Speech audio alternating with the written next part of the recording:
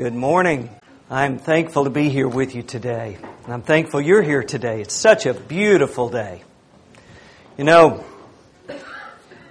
many years ago, God created the heavens and the earth. There was darkness on the face of the deep, and the Spirit of God moved on the face of the waters. And then God separated the darkness from the light. And He said, "Let there be light," and there was light. It was the first day. And then God goes on through the next few days and He creates dry land, and He creates the stars and the moon and the sun. And He creates all the animals and all the plants. And then on the sixth day, God says, "Let us make man in our image, after our likeness." So He created the male and female, man and woman. The man He created first, and He formed him out of the dust of the ground, and He breathed into his nostrils the breath of life, and man became a living being. And He told the man, He said, "Name all the animals and find a companion." And all the animals came before Adam. And He looked at them, but He couldn't find a companion in the animals. And God said, "It is not good that man should be alone. I'll make a helper for him that's suitable to him." And so He caused the man to go to sleep, and He took one of his ribs and He formed that into a woman. And then when Adam awoke, there was this woman, Eve. And God presented her to him in the very first wedding ceremony in history. And Adam said, "This woman is bone of my bone and flesh of my flesh. We'll be one. For this cause shall a man leave his father and mother and be joined to his wife, and they shall be one."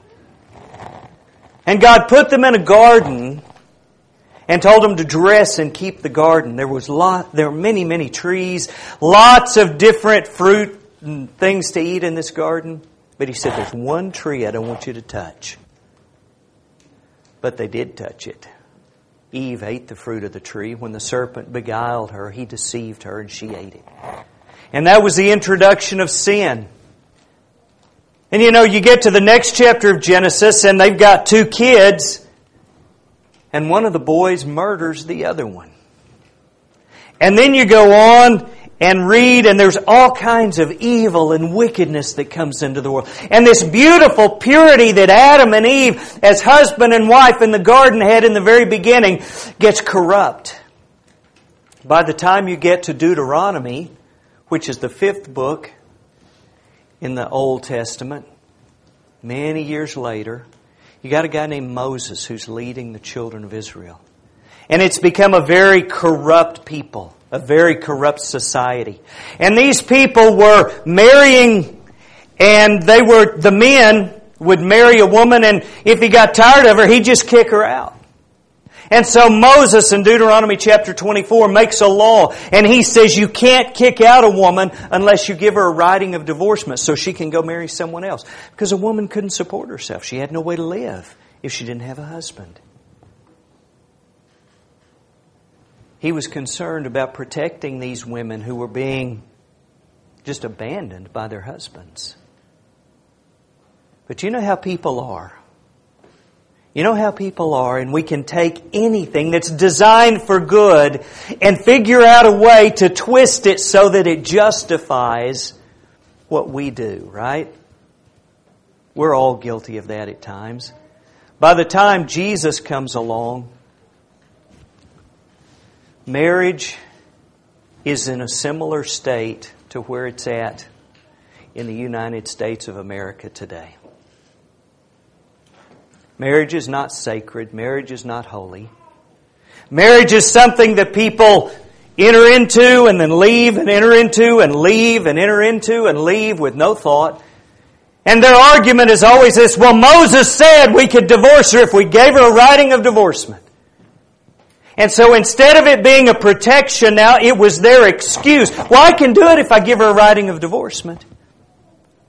And it was corrupt. And into that world and into that circumstance, Jesus one day gathers many people, many of His followers, and He's on a mountain and He begins to preach. And He talks to them. The sermon He preaches we call the Sermon on the Mount. And the Sermon on the Mount, in that, He talks just for a little bit about marriage and about divorce and about remarriage and about adultery and about fornication. He talks about the relationship between a man and a woman. And I want to look at what He said to them. You've heard that it was said to those of old, "You shall not commit adultery." But I say to you that whoever looks on a woman to lust for her has already committed adultery with her in his heart. If your right eye causes you to sin, pluck it out and cast it from you. For it is more profitable for you that one of your members perish than for your whole body to be cast into hell. And if your right hand causes you to sin, cut it off and cast it from you. For it's more profitable for you that one of your members perish than for your whole body to be cast into hell. Furthermore, it's been said, whoever divorces his wife, let him give her a certificate of divorce. But I say unto you that whoever divorces his wife for any reason except fornication causes her to commit adultery. And whoever marries a woman who is divorced commits adultery. Now, one time Jesus preached, and at the end of His sermon, the Bible says that those who were following Him, most of them, went away because they said, "This is a very hard saying." And they didn't like it. They didn't like what Jesus said. I want you to know that this is not the only passage in the New Testament that talks about divorce, but this is the one that's in the Sermon on the Mount. And that's the series that we're in right now about the Sermon on the Mount. So we're going to talk about what this passage teaches to you and I. And I want you to know these are the words of Jesus. If you get an old paper Bible, they're in red. These are the words that Jesus Christ Himself spoke about marriage and the holiness and the sacredness of marriage and how important that is. This passage, He tells us this. You've got a man and a woman. And He says the man divorces the woman. He says when he does that, for any cause other than fornication, and fornication is sexual sin, for any cause other than her cheating on him, he makes her to commit adultery. And then he says, the guy who marries her, when she's been divorced this way, also commits adultery. Now there's another passage in Matthew. This is Matthew chapter 5 and verse 32. There's another passage in Matthew that's probably more famous where Jesus talks about this. It's in chapter 19 and it says this. And I say to you, whoever divorces his wife except for sexual immorality and marries another commits adultery. And whoever marries her who is divorced commits adultery. So what he says in this passage is this. You got the man and the woman. He divorces her. And he marries another woman. If he divorces her for any cause except fornication, sexual immorality, then he commits adultery when he marries another woman. And he says whoever marries the woman he put away commits adultery. In fact, there are 4 verses or 4 passages in the Gospels that Jesus spoke on this very topic. And we're not going to look at all of them, but suffice it to say that they're all some variety of this. Sometimes they talk about the woman divorcing her husband. Sometimes they talk about the husband divorcing the wife. What we're going to talk about is what this teaches to you and I today. And let me start with this question. Why does that even matter? I mean, really. The world we live in, this is no longer the age of the scarlet letter, is it? Remember the scarlet letter, the Nathaniel Hawthorne story where the woman, her husband went to Europe and 10 months later she had a baby, so everyone knew she had cheated and she had to wear a scarlet A for adulterer. It's not that way anymore, is it? Not in America. I read an article the other day. This woman had written about travel. She said, forget marriage. My partner and I made a covenant to travel together. That was their plan. And if either one of them ever decides they don't want to travel anymore, they're free to go find somebody else who does because they want to travel. That's their relationship. In America, marriage has very little meaning. So why does this matter? Let me show you biblically why it matters. In Ephesians chapter 5, Jesus, through the Apostle Paul, tells us that marriage is a picture of a special relationship. He says in this passage, "Wives, obey your husbands as the church obeys Christ." Now, I know it's not popular in the world we live in to say a wife needs to obey her husband, but the Apostle Paul said she did. But he gave a reason. Not just because men are smarter or men are more capable or men are better, or none of that. He says the reason is because they're a living picture of the relationship of Jesus Christ and His church. And the church, do you think the church needs to obey Jesus? Can I get an amen, yes or no? Do we agree with that? We believe the church needs to obey Jesus. And marriage is a picture of the relationship of Jesus Christ and His people. That's what marriage does. He says later, "Husbands, love your wives as Christ loves the church." Husbands, you need to love your wife the way Jesus loves the church. I say, "Well, I try. But you just ought to hear how she..." I know. I mean, not that I know. That was a mistake. You know why you love your wife, guys? Other than, Mama ain't happy, nobody's happy. The reason you love your wife is because God said Jesus loves the church. And your marriage is a picture of how Jesus loves the church, you see. So your marriage is a living analogy of your relationship with Jesus Christ. That's why it's important. That's why it matters. That's why Christians get all up in arms when people start messing with marriage. Because it matters. It's not just something people do. We're not animals. We're made in the image of God. And that relationship is holy and sacred. There's another reason this matters. That reason is told to us in Galatians chapter 5. He says, "Now the works of the flesh are evident, which are these: adultery, fornication, uncleanness, lewdness." And he goes on with quite a list, but adultery is right there. Look how he ends that verse. "Those who practice such things will not inherit the kingdom of God." That's why adultery matters. Do you want to inherit the kingdom of God? I suspect if you didn't care, you wouldn't be here today. Am I right? Okay. You don't want to be guilty of this. You don't want to live this way. Because people who do this will not inherit the kingdom of God. That's what the Scriptures say. Somebody says, "Well, I don't know, how exactly are you defining adultery? What does adultery mean?" That's a good question, isn't it? Because you don't want to not do something, or you don't want to do something not realizing you're doing it and it costs your soul, right? What is adultery? Well, actually, there's a lot that the Bible says about adultery. And the word adultery is different than most of the words you look up. If you go to study the history of most words, you can see how a word began as one thing and it changed to mean something else and changed through time till it has the meaning that we use today. But adultery's not that way. Adultery just kind of shows up in history as a word. So let me show you from the text in Scripture what we can learn about adultery. First of all, adultery, according to Thayer's Greek lexicon, which is a Greek dictionary, and the Greek word for adultery means to have unlawful intercourse with another's wife.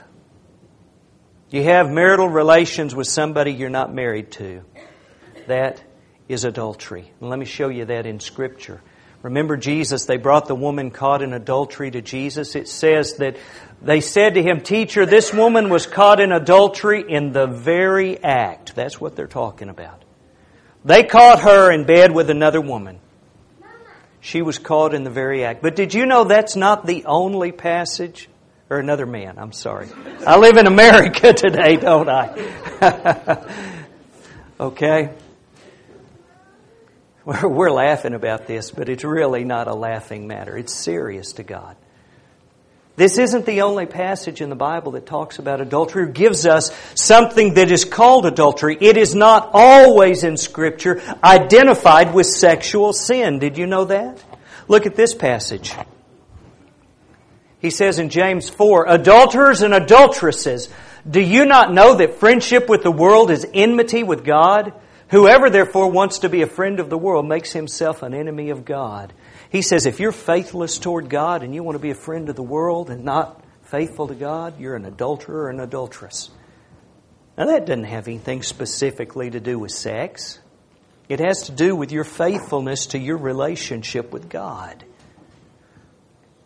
Look at this. God's children seeking a sign. "Teacher, we want to see a sign from you." But He answered and said to them, "An evil and adulterous generation seeks after a sign." Seeking a sign because you don't trust God is adulterous. Idolatrous worship. "So it came to pass through her casual harlotry that she defiled the land and committed adultery with stones and trees." He's talking about Israel here. And you know what Israel was doing?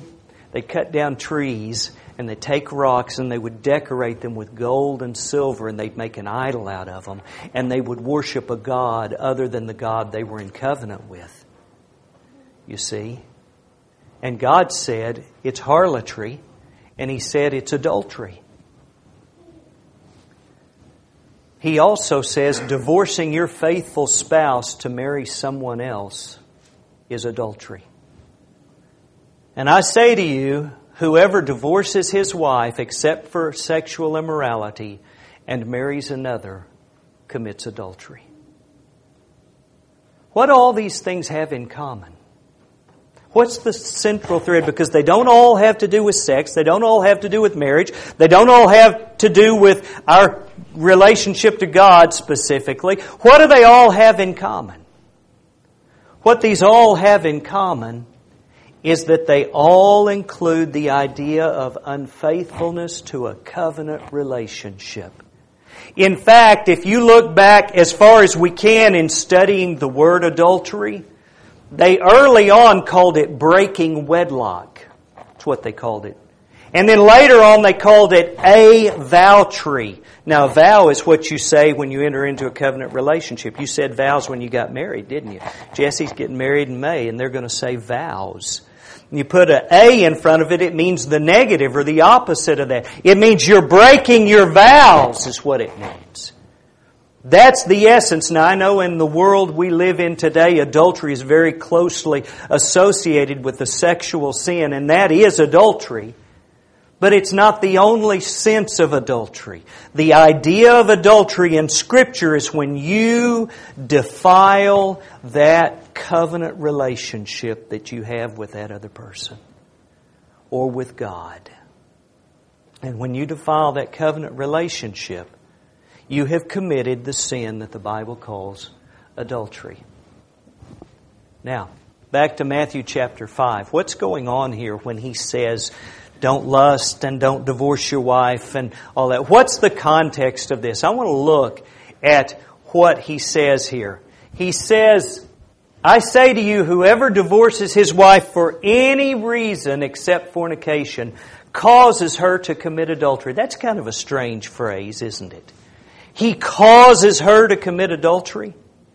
And I got to looking at that and I thought, I'm going to see how some other translations translate that. So I went and I found several other translations.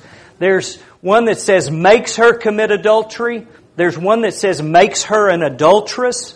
One that says makes her look as though she has committed adultery. And there's one that says makes her the victim of adultery. And all the rest are some variety of these particular things. Now, translating Greek, and I'm by no means a Greek scholar. I have had some Greek classes. I know enough to know this. That in the Greek, just like in the English, sometimes words have a lot of different meanings based on the context that they're used in. Okay? I might say your dress looks nice today. Well, that's one use of the word nice. I may step out of my car and step into a mud puddle and go, nice. Well, it's the same word, but it means very different things because the context is different. So when you translate a passage, you have to understand the context that the words are used in. So I want to look very briefly. I have come to a conclusion of my own when I was looking at those of what this means. Causes her to commit adultery.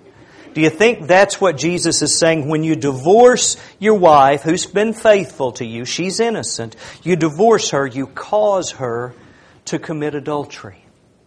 She was faithful. She is innocent. And him divorcing her causes her to be guilty. Has she defiled her covenant relationship? No. Has she done anything to destroy her marriage? No. Has she wronged him in any way? No. So how could she be guilty? I don't believe that's what this passage is teaching. I don't believe that's the likely translation. Makes her an adulteress. By divorcing her, he makes her an adulteress. That's pretty strong wording, isn't it? Could I make my wife an adulteress just by divorcing her? Well, you see, once again, she is faithful. She is innocent. Can his action cause her to be guilty? No.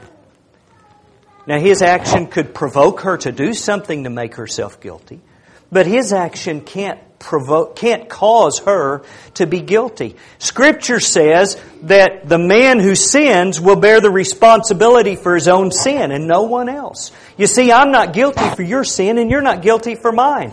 And in the closest relationship in my life, my wife, she's not guilty for what I do. And I'm not guilty for what she does.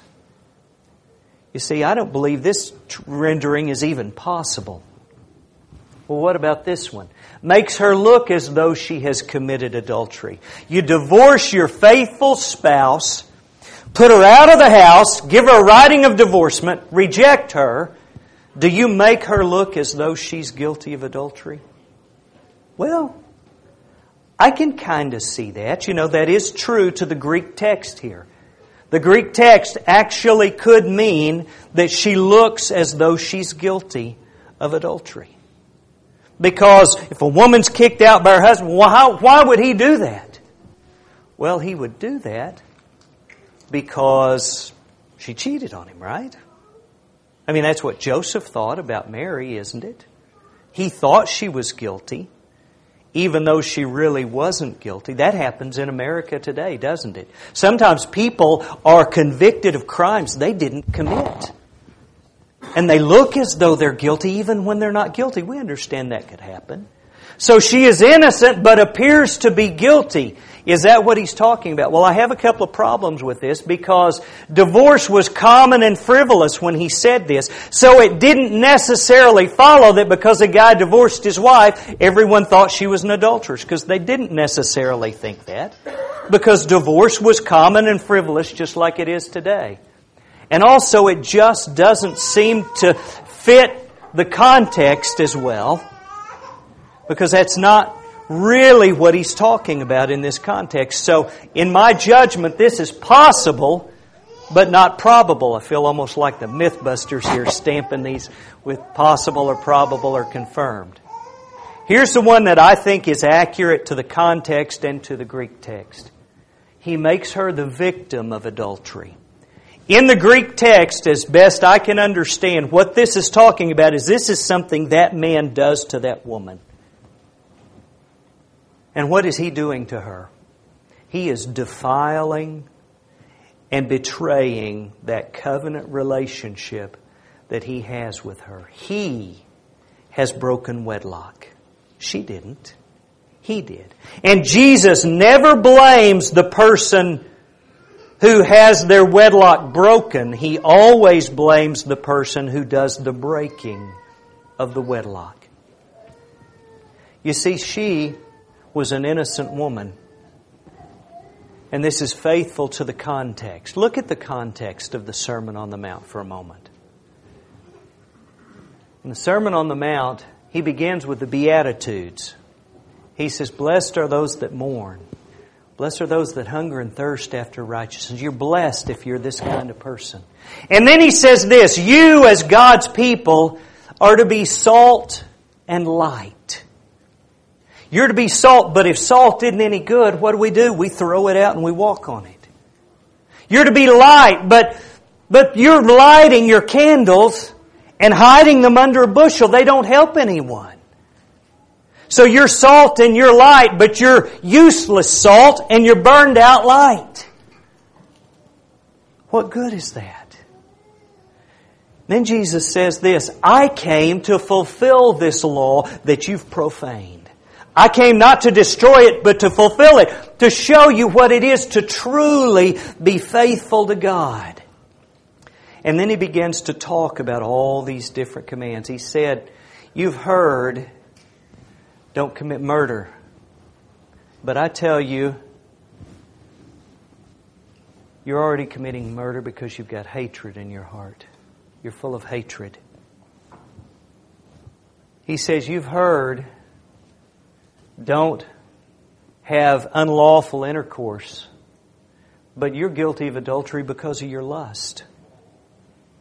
You've heard that you ought to love your friends and hate your enemies, but that's what you do. You love your friends, and that's good, but you hate your enemies.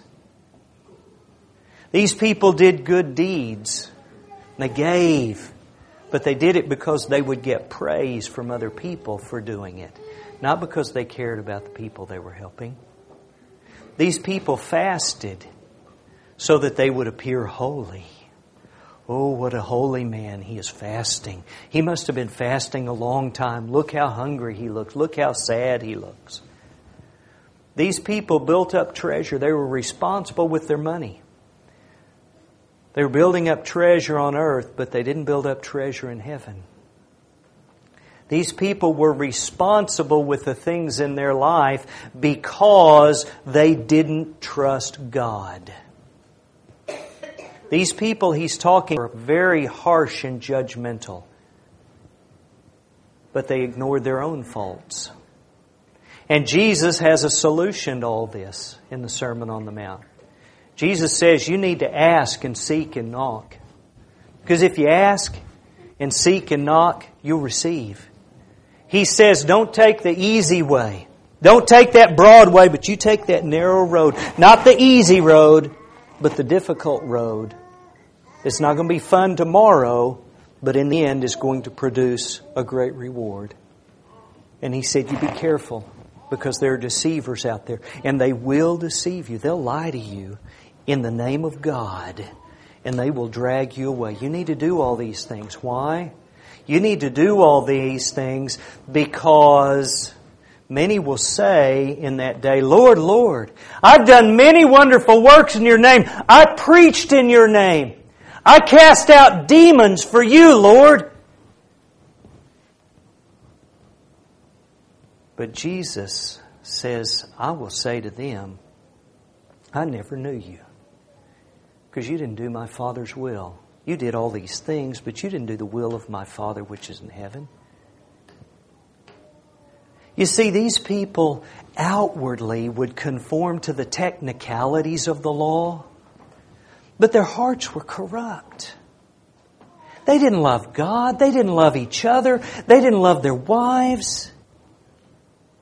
These were people who would maybe show up at church. In fact, maybe show up at church every service. But they weren't serving God. They'd go out and preach and do great works, but it was all for corrupt motives, for bad reasons. And their hearts were away from God. And Jesus concludes this sermon by saying, so now that you've heard it, don't be a fool and ignore it, but be wise and obey it. So what about this passage here, Matthew chapter 5 and 32? You know what was going on is these people had trivialized covenant relationships. A marriage to them was not holy. A marriage to them was not precious in the eyes of God. A marriage to them was a way for them to fulfill their lust. And when they got full of that one, they let their lust run rampant until they found another one they wanted, and they went and got that one. and just gave a writing of divorcement. Yesterday I went to Burleson, Texas, had a meeting with some guys about the work in Nigeria that I'm involved in. And on the way, I'm driving along 121 down here. Yancey, you may have seen this. There's a great big billboard that I'd never seen before. It said, MyBigFatTexasDivorce.com. I thought, well, that's crazy. What on earth? And so I went to MyBigFatTexasDivorce.com. You know what that's all about? I'm going to tell you what, I can get you out of that sorry marriage you're in. We can get you out and we can get all the money and we can get your kids and we can get everything else for you. We'll get you out of those nosy in-laws and that sorry marriage you're in. We'll make you happy. That's what that's about. It's everywhere. You know, in the beginning, when people asked Jesus about divorce, He said, can we divorce for every cause? He says, no. And they say, oh yeah, well why did Moses say we could then? He said, because of the hardness of your heart. You're hard-hearted. He said, but from the beginning it wasn't so. In the beginning, God made man different than the animals. Animals mate. They just move from animal to animal to animal, but people, no. Why? Because you're in the image of God. And your relationship to God should be holy. And as a result of that, your relationship with your spouse is to be holy. You see, these people thought they had found a technical loophole in the law of God. I can do whatever I want, and I've got some technical loophole that I can use to get out of the consequences of what I've done. I met a man one time who was a Christian man. He attended church. He and his wife both did. And he committed adultery. He went out and had a one-night stand. Came home and told his wife. Why would you do that? You know why he did that? Because he'd read this passage and he thought he had found a legal loophole. It says, except for fornication. So he said, you know what? If I go commit fornication, then I can divorce her and go find somebody else. Because he hated his wife and he wanted out. Can you imagine? Do you think God's going to go, man, you got me there? Really? You can't fool God. You can do everything you need to do to fool me or the elders or your spouse or other people around. You can look just as good as you could possibly look outwardly, but you can't fool God. And that's what He's talking about here. You cannot be married to a woman and fill your heart with lust for other women. It's just sinful, and God knows that you might as well be, in the eyes of God, guilty of adultery, because that's what you're doing in your heart. You cannot just kick your wife out and technically follow the rules and not be guilty of violating that covenant relationship that you have with her. And God will hold you accountable for that. Because we're not animals. We're people made in the image of the Almighty God. And our marriages are not just some social contract, but they are a living analogy of the relationship that Jesus has with His people. And that's why it matters. So what's the takeaway today? Well, the takeaway is this. Number one, your marriage is not just about fulfilling you. And I want to tell you, if you go into a marriage looking to just be happy yourself and your goal is to fulfill you, your marriage will fail. You won't make it. If you're in there to get your happiness out of it, you've missed the point. Your marriage is for you to have a covenant relationship that is a picture of the relationship of Jesus Christ and His church. If you're a wife, your job in that marriage is to treat your husband the way the church is supposed to treat Christ. If you're a husband, your job in that marriage is to treat your wife as tender and lovingly as Jesus Christ treats His church. Your marriage is not for your fulfillment. Your marriage is to be a picture of Jesus Christ and His church. Secondly, God expects you to keep your wedding vows. He does. When I do premarital counseling, we talk about the vows. When I do counseling with people who've already been married and are having marriage trouble, the first thing I ask them is, what did you vow? Better, worse, richer, poorer, sickness and health? A lot of people vow that and mean better, health, and richer. They don't mean the rest of it. It's a vow. God says you're better off not to make a vow than to make a vow and not keep it, because He will require it at your hand, and He has no pleasure in fools. God expects you to honor and keep your marriage vows. Number 3, trivializing marriage is a terrible sin. And it's the sin of our generation, one of many, but it is a huge sin of our generation. Don't trivialize your home. Don't trivialize your marriage, and don't look for some technical loophole to allow you to disobey the intent of what God commanded for you in your home.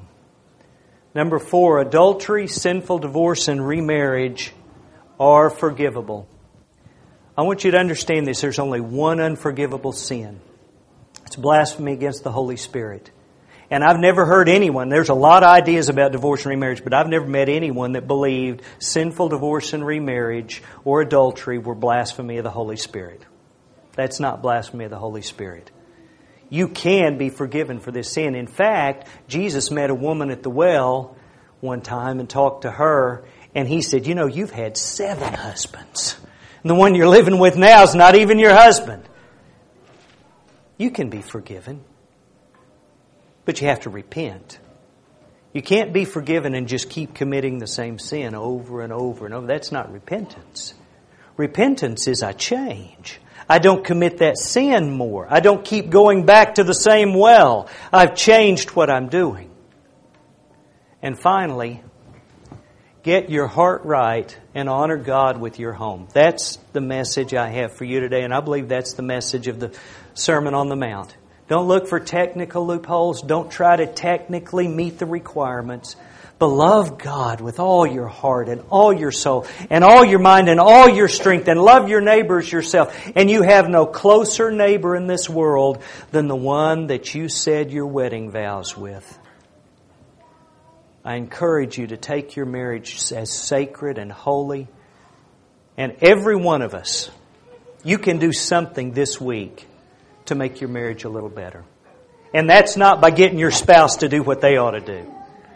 What it is by you saying, you know what, I can do a little better in loving my wife the way Jesus loved the church. Or I can do a little better in honoring my husband the way the church honors Christ. I can do that. At this time, we always offer a song of invitation.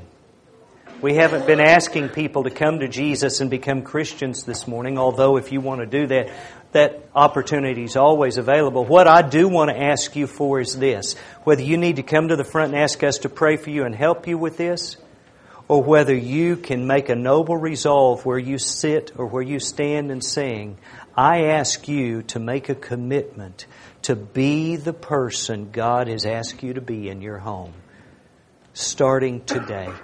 If there's any way we can assist you, make that need known while we stand and sing.